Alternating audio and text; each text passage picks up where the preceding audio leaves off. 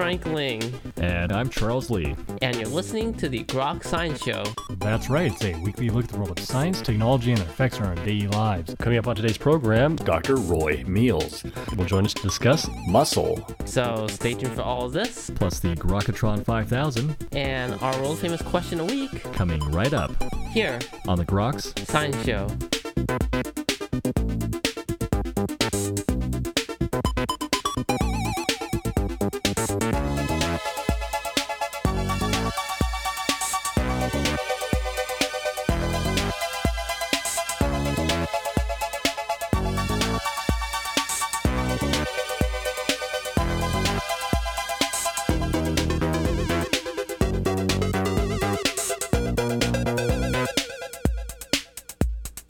Welcome back to the Groks Science Show.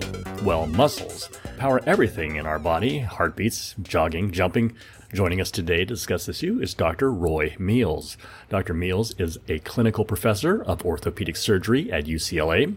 He's the author of Bones Inside and Out, which was a Barnes & Noble Best Science Book of 2020. And he's the author of several medical books, practiced, researched, and taught hand surgery for over 40 years. He has penned the new book, Muscle, The Gripping Story of Strength and Movement. Dr. Meals, thank you so much for joining us today on the Groks Science Show. It's my pleasure. Thanks for having me back. Certainly our pleasure. Certainly a great book you put together here, Muscle, The Gripping Story of Strength and Movement. One of these areas of the body where many of us might take for granted. I'm curious why you decided to put the book together. Well, I've been a fan of natural history forever, and I remember being awed as a 5-year-old by planting some radish seeds, and 3 or 4 days later seeing these little solar radiators pop out of the skin. And I've bought into biology ever since then. I majored in college, and then when I went to medical school, I became interested in the musculoskeletal system and did a residency in orthopedic surgery, and then followed that with a fellowship in hand surgery. I've always enjoyed teaching and writing and trying to help students learn what they need to know next, and that I've always thought that learning should be fun. And so I wrote the Bones book a couple of years ago and really covered A to Z, not only living bone and how we deal with it and the damage that can be done to it and treatments that can be performed for it, but then in bone's second life, how it is a historical marker in terms of paleontology and anthropology and popular culture. So I had fun doing that. And when I was done with that, I said, muscle is bone's closest friend. And I think that there's plenty of material to write about muscle. And then, too, I think we all have a much better firsthand idea about muscle than we do bone. You know, we can knock on our forehead or we can bump our shin and we know there's bone in there. That we can see it on x-ray, and that as we get older, we have to be concerned about our bone density, but that we really have no firsthand impression of it. And compared to muscle is that you can look across the room and get a general idea about somebody's general fitness by just seeing the muscle as it is visible through the skin.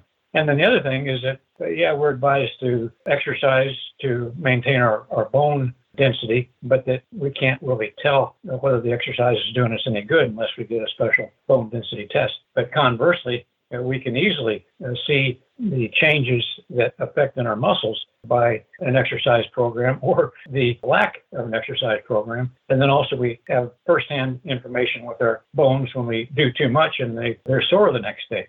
That's what led me into it. And it was a fun adventure. And I think that people have been enjoying reading it and learning about this integral part of one of life's essential functions. We take for granted that the muscle is there, but there's all sorts of different kinds of muscles that you talk about in the book. Well, the simplest kind is a smooth muscle, and that's the type that we have the least appreciation of. But that's the muscle that's not under voluntary control, but that it allows for peristalsis in the intestinal tract. It allows for contraction of the uterus during delivery, controls the diameter and resistance in the arterial system in terms of either circulating more blood to the periphery to the hands and feet if innards are a little too warm, and it will cut down the circulation to the extremities when the environment is cold and that the body wants to maintain the heat of the brain and the kidneys and so forth. So that's the smooth muscle. The other muscle that's not under voluntary control and is just awesomely durable, and that's the cardiac muscle, which you think about it, that do the math that since the embryo was about 3 weeks old, it's been beating at somewhere between 60 and maybe 160 beats a minute. And if cared for properly, this can go on for well over 100 years. And I defy any man-made machine to be anywhere near that degree of durability. Unappreciated muscles in our body that keep everything moving, so to speak. Right. And among the smooth muscles are also tiny little wisps of muscle that attach to every hair follicles. And that accounts for goosebumps when somebody gets cold or scared, and that on a daily basis we just don't think about those muscles. And it's a good thing that we don't either, because you can imagine how complicated life would be if I had to tell my diaphragm, breathe in, breathe out, contract, relax, and at the same time telling my heart to contract. And then if I was cold, to voluntarily command each hair follicle to contract its bit of muscle and send my hairs on end and give me goosebumps. And so it's a well-organized system such that these autonomic functions of smooth muscle and cardiac muscle occur without our conscious involvement. Muscles have differences in terms of their structure, their ability to do work. If one could innervate smooth muscle with a voluntary nerve, would you be able to control it? A very interesting question. The smooth muscle is the least sophisticated type of muscle, and that when it's examined under the microscope, it's a little bit disorganized. When you compare that to cardiac muscle and voluntary muscle, is the cardiac muscle and the voluntary muscle, all of the fibers are well aligned to cause contraction in one direction, whereas the smooth muscles, the fibers are arranged somewhat randomly, and so that they can contract in various positions. And so if you looked at it under the microscope, it would be clear that muscle is organized to a different degree. Under the microscope, cardiac muscle and skeletal muscle looks pretty much the same. Could you nerve to a voluntary muscle and put it on smooth muscle?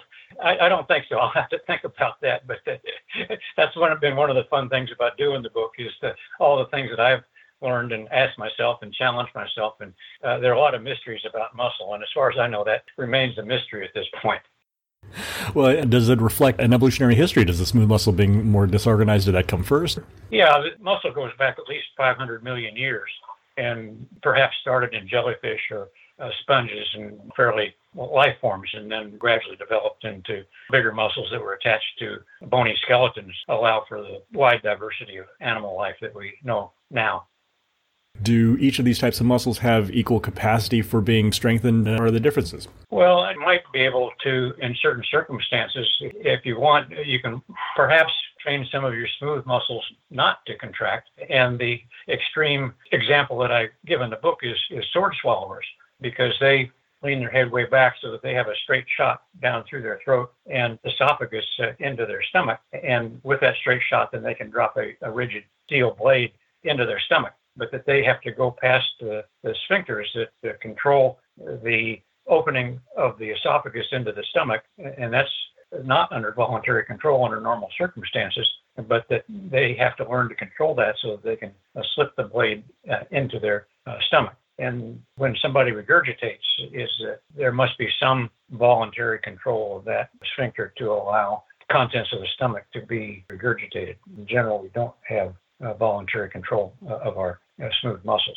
And then people who are deeply into yoga, by practicing relaxation techniques, can in fact slow their heart rate. And then momentarily, any of us can slow our heart rate. If you feel your pulse and then take a big deep breath in and hold it, you can feel your pulse drop just a beat or two for 3 or 4 beats, as heart realizes that there's not as much blood coming back into the chest from the other parts of the body, and so it can take a temporary slowdown. But other than that, we have good control over our voluntary muscles, but the smooth muscle and the cardiac muscle are pretty much beyond our control. You discuss a little bit about muscles in human culture. Well, before the Greeks and Romans, if you go to the Antiquities Museum and you look at the Assyrians or the Babylonians, their deities and rulers were often bare-chested and exhibited bust figure. This carried on into the Greek and Roman cultures, and think about the statues of Hercules or Zeus or any of the various gods in Greek and Roman culture. And then this moved on up through the Renaissance, and Michelangelo and David, or more recent times, Rodin's muscular figures. I think that Western cultures have always attributed power and strength and health with solid physique. Well, oftentimes we don't become aware of musculature or any parts of our body until disease hit. Well, sadly, that's true with all parts of our body when I see a patient with a hand condition, they say, well, I never appreciated how valuable my hand was until I couldn't use it. But if somebody has a hearing disorder or a vision disorder, it all of a sudden normally take for granted about the way all of our body works comes to the conscious forefront. So in that regard, I try to take a moment each day to appreciate that everything's working or everything's working pretty darn well, and that's a good thing. The most common way that muscle talks to people is the delayed onset muscle soreness that'll come on a day or two after unaccustomed physical activity. Somebody rides the bike too far or gardens more intensely and for longer duration than they're used to, is that then they may wake up a day or two later with delayed onset muscle stiffness. It's interesting is that as common as this condition is that not really much is known about it. Knee-jerk reaction and say, well, it's a buildup of lactic acid in the muscle. And lactic acid is one of the byproducts of the metabolism that occurs when the muscle contracts. But that's been proven to be wrong because the lactic acid will resorb from the muscle or be converted into other chemicals within just minutes after exertional activity. So we don't really know what the cause of delayed onset muscle stiffness is, and that because it's self-limiting and it never kills anybody, is that it would be difficult for an investigator to get funded for a research project to look into it. And then it would be a little bit hard to find subjects who would want an investigator could say, well, okay, you go out and pump iron until you can't stand up, and then we'll biopsy your muscle. Most of us really aren't that keen in having our muscles poked and probed and biopsied just to figure out how to get rid of delayed onset muscle stiffness. So a lot of these things, muscle cramps, nobody has a really complete idea about what causes cramps, but the same thing, because it is self-limiting and not life-threatening, it just doesn't draw the attention from research granting agencies that cardiac disease or cancer might.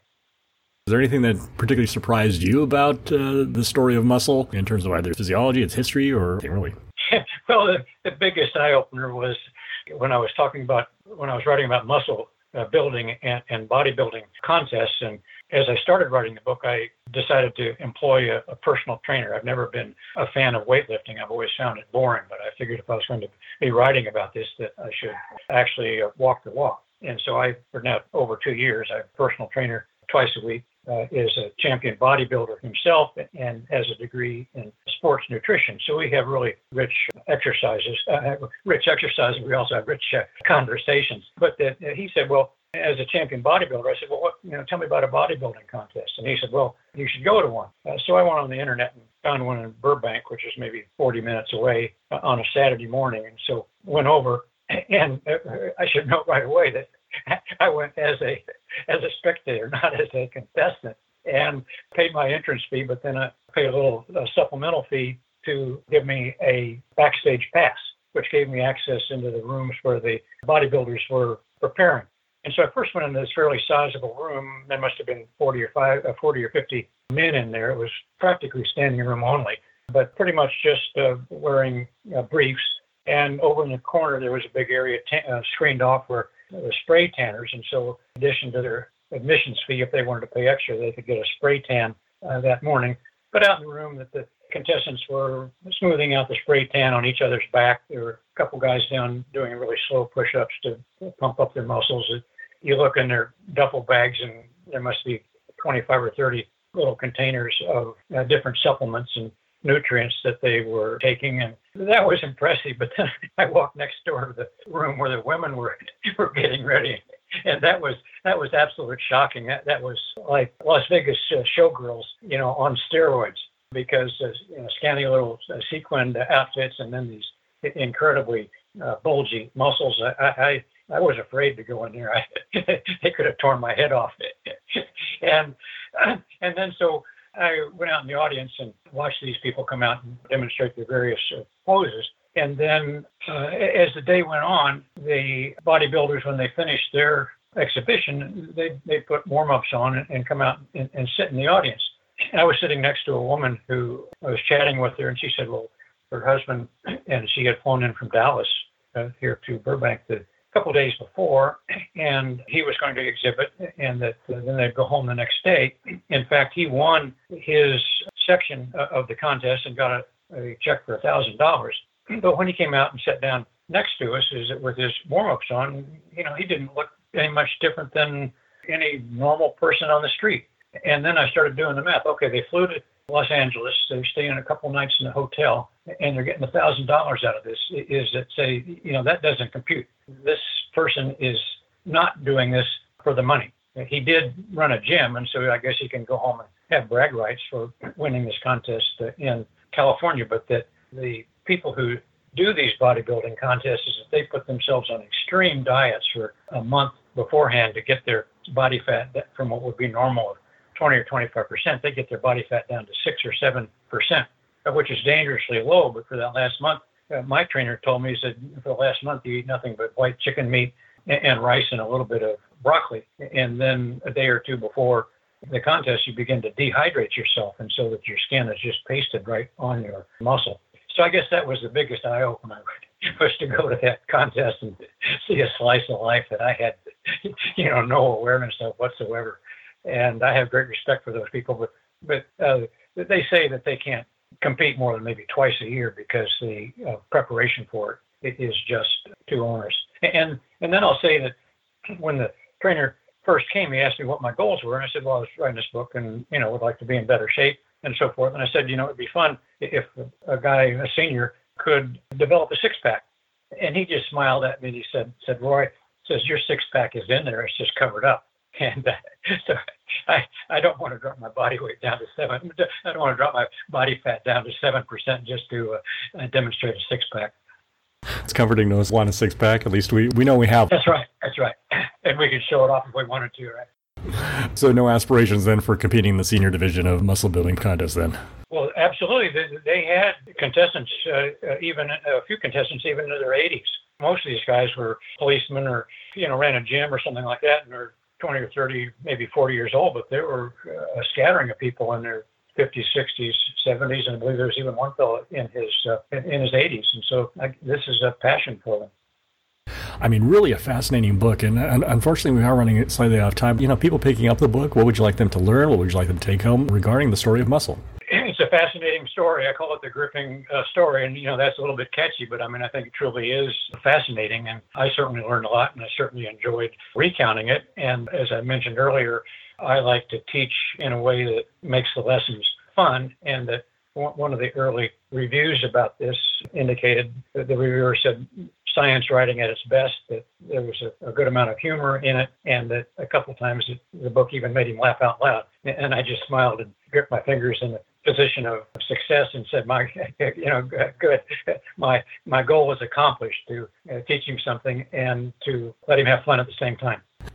Well, we were talking with Dr. Roy Meals, the new book, Muscle, the gripping story of strength and movement. Dr. Meals, thank you so much for joining us today on the Groks Science Show. Thank you. It's my pleasure. And that's all for this week's edition of the Groks Science Show. Make sure you tune in next week for more from the world of science and technology. If you'd like to contact us here, you can email us at science@groks.net. For Groks Science, I'm Frank Ling. And I'm Charles Lee. Make sure you also see us on the web at www.groks.net. Have a great afternoon and keep on grokking.